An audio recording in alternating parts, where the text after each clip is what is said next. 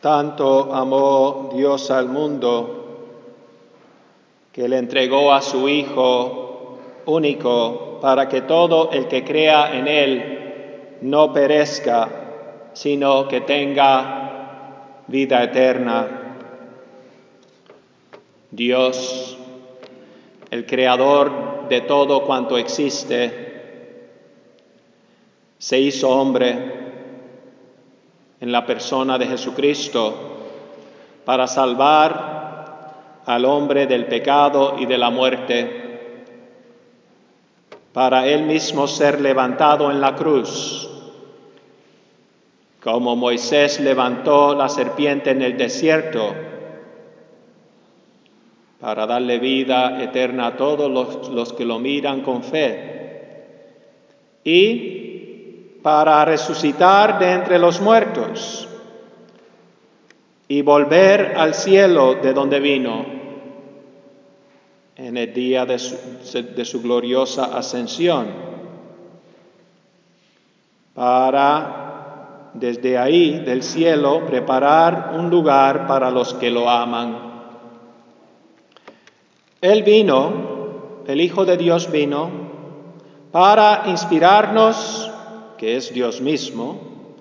Él vino para inspirarnos el amor, dándonos su amor y misericordia. Él vino a morir por nosotros, para que nosotros pudiéramos vivir de verdad, que pudiéramos vivir y morir por Él. Pero hay un problema. Es el problema mismo por el cual vino, el problema del pecado. Nosotros hemos pecado. A Él lo rechazamos. Recordamos también en la primera lectura de las Crónicas, el pueblo fue malo. Esto me recuerda a nosotros. Nuestros sacerdotes se hicieron, perdonen la palabra, puercos. En aquellos días todos los sumos sacerdotes y el pueblo multiplicaron sus infidelidades, practicando todas las abominaciones, las abominables costumbres de los paganos. Eso ha pasado en la Iglesia Católica, hermano. Despiértanse. Por si acaso no están despiertos, el escrito, perdón. Por si acaso, no. Ya no hay chance. Ya la niña, ella sí puede dormir, que chiquitita. Y mira lo que dice. Y mancharon, ensuciaron la casa de Dios. La palabra es polución en inglés, pollution, polluted. O sea, tiraron basura. ¿Dónde están las cosas santas? Hicieron sus basuras. O sea, ya son cosas desagradables que no conviene recordar. Mancharon la casa de Dios, que Él se había consagrado en Jerusalén. Eso lo hemos vivido nosotros, hermano, con todos los escándalos que salen de los fieles que son infieles, de los que dicen y no hacen. De nosotros, eso es de nosotros, hermano, eso no de esa gente ajena, eso es de los nuestros. Nosotros hemos rechazado eso, hemos ensuciado la casa de Dios. Y por eso Dios mandó la gripe china para que todos hiciéramos la penitencia. 1 año de penitencia nos puso y cerró la iglesia por 3 meses. Debía haberlo cerrado por 1 año. Perdone que lo diga. Porque no merecemos la misa. Porque nuestros sacerdotes hemos sido malos, nosotros. Y también el pueblo, malo, pecado. Viviendo como vive toda la gente. Mirando porquerías, perdone que diga la palabra, voy a leer lo que tengo aquí, porque si no me pongo bravo. Porque hay que ponerse bravo. ¿Qué dijo aquí? Esto es para coger miedo, mire lo que dice aquí. Que se me pegue. Yo estaba horrorizado cuando tenía que decir esto en el responsorial. ¿Dónde estaba el salmo responsorial? Que se me pegue a la boca. Que se me pegue la lengua al paladar. ¿Cómo vas a hablar? Si no hablo de las cosas de Dios, si yo no vivo según Dios, que se me es un ¿cómo se dice eso? Eso es una maldición. Nosotros en el salmo que cantó bonito, Dijimos, maldíceme Dios si yo te traiciono. Si yo no digo lo que tú me dices, lo que yo tengo que decir. Si yo no lo digo, que se me pegue, que ya no pueda hablar, que sea mudo. Que se me seque el brazo derecho, dice. Y a mí me dio miedo, yo estaba ahí cantando, y yo digo, no sé si quiero cantar esto. Eso da miedo, hermano, eso es para reflexionar. Eso es para despertarse. Y Dios, estamos todos como lepra, todos cubierta de boca como lepra. Aléjate, aléjate. Dios no tiene castigado y nadie piensa, ¿qué está haciendo Dios? Sí, los hombres hacen sus maniobras y usan esto para hacer los millonarios, cogen sus multimillonarios, lo usan y le sacan plata a la vacuna y le sacan plata a todo. Es donde hay dinero, siempre va a haber corrupción. Yo no digo que no haya conspiración entre los hombres que ha hecho esto con los chinos. Y es la gripe china, no tiene otro nombre, no le pongan nombres así que no tienen sentido. Gripe china. Si la gripe de hace un siglo, del 1920, era gripe española, ¿por qué esta no es gripe china? Y esa mató 50 millones. Miren la historia. A veces oímos solo lo que dice la televisión y lo que dice ahí el aparato ese que tiene todo el mundo en el bolsillo se ha vuelto Dios. El aparato se ha vuelto Dios. Y la gente no piensa con la cabeza. ¿Por qué Dios está haciendo esto? ¿No vieron en la primera lectura que Dios mandó al rey de Persia para castigar a su pueblo y para liberarlo, para construir de nuevo el templo de Dios que había sido despreciado, mal usado? Dice la palabra de Dios: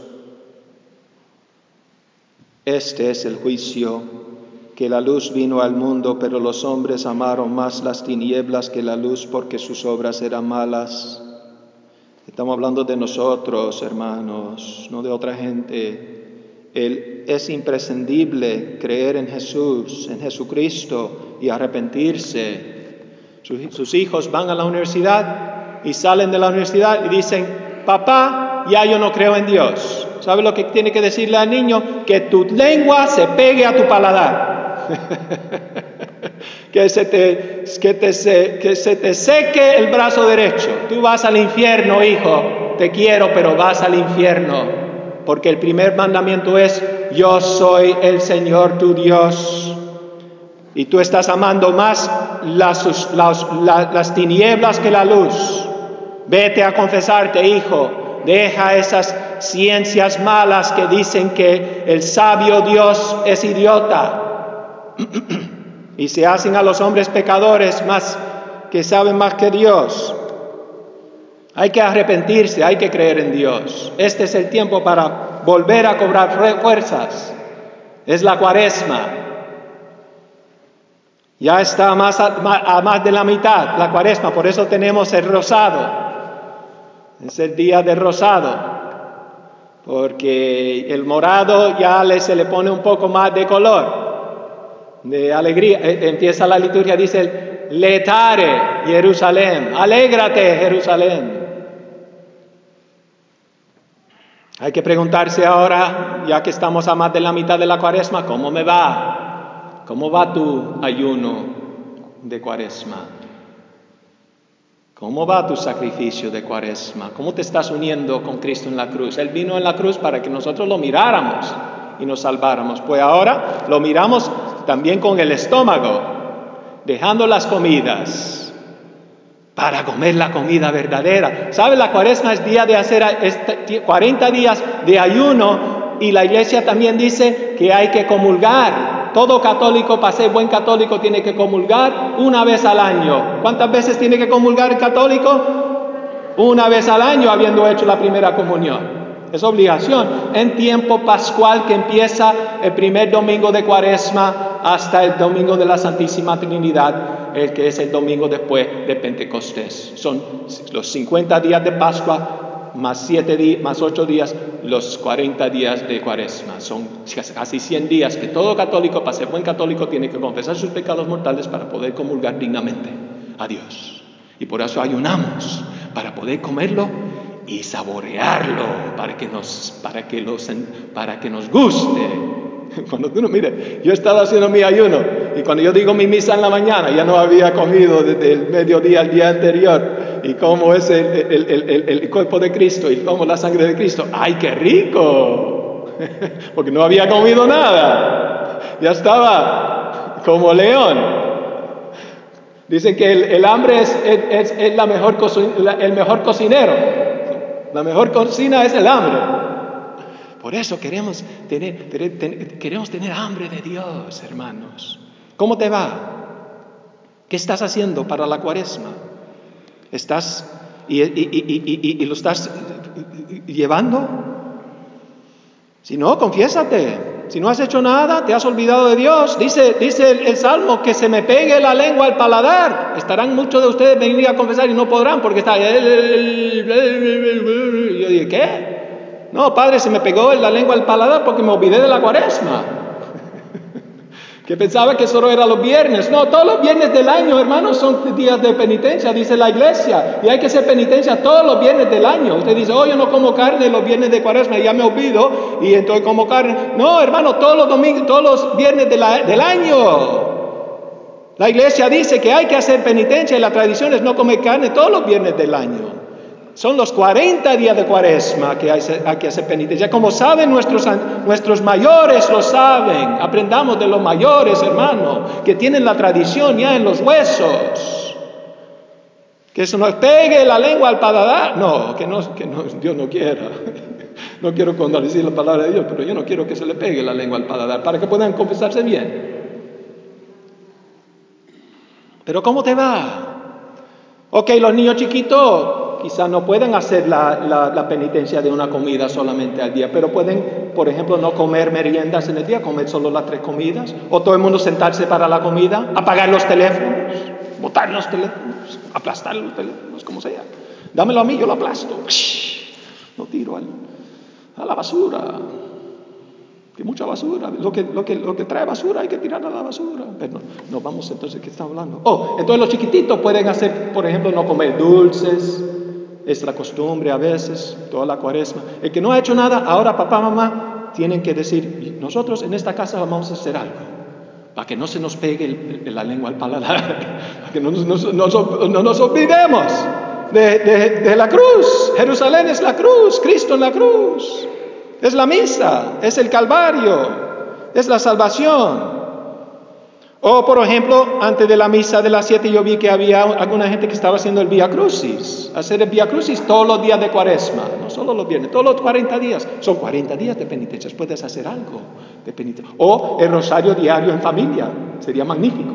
O la misa diaria, ir a misa todos los días. O al menos visitar a la iglesia todos los días. Hay muchas maneras. Si no se te ocurre nada, no puedes decir, hable conmigo, yo te ayudo. Somos expertos en esto, para que no se nos pegue la lengua al paladar. Olvidándonos de Dios y de las cosas de Dios en nuestra vida. Son 40 días de penitencia en los que también hay que comulgar, como lo digo, lo menos una vez, confesando antes del domingo de la Santísima Trinidad. Comulgar confesado. Tienes que hacer alguna penitencia los 40 días de Cuaresma con la iglesia, haciendo penitencia por tus pecados y por los del mundo entero, porque como dice la Sagrada Escritura, el que cree en el Hijo no será juzgado, y el que no cree en Él es juzgado, porque no creyó en el nombre del unigénito Hijo de Dios. Díganle eso a sus hijos que van a la universidad, donde le dicen 1000 mentiras sobre la iglesia y sobre Dios, y niegan a Dios, y dicen, yo no voy al infierno porque no creo en Dios. Hermano, tú vas al infierno porque no crees en Dios. Es lo que dice la palabra de Dios, lo dice aquí, que estás condenado porque no creíste en Jesucristo. No solo Dios, en Dios hecho carne que murió en la cruz por ti. Tienes que mirar a Cristo en la cruz, sobre todo en la Cuaresma, con tu carne, sufrir con Él con penitencias. Para salirte de ti mismo y entrar en la cruz de Cristo, tenemos que ayunar, orar y hacer limosnas y unirnos a Cristo en la Santa Misa, que es el sacrificio único del Calvario. Aún en las misas diarias cuaresmales, a morir en Cristo, a mirar a Cristo levantado en la cruz de cerca para amarlo en nuestra sincera piedad, no para condenar al mundo, sino para que el mundo pueda salvarse por él, el único Salvador Jesucristo, en su iglesia, con la Santísima y siempre Virgen María y todos los santos.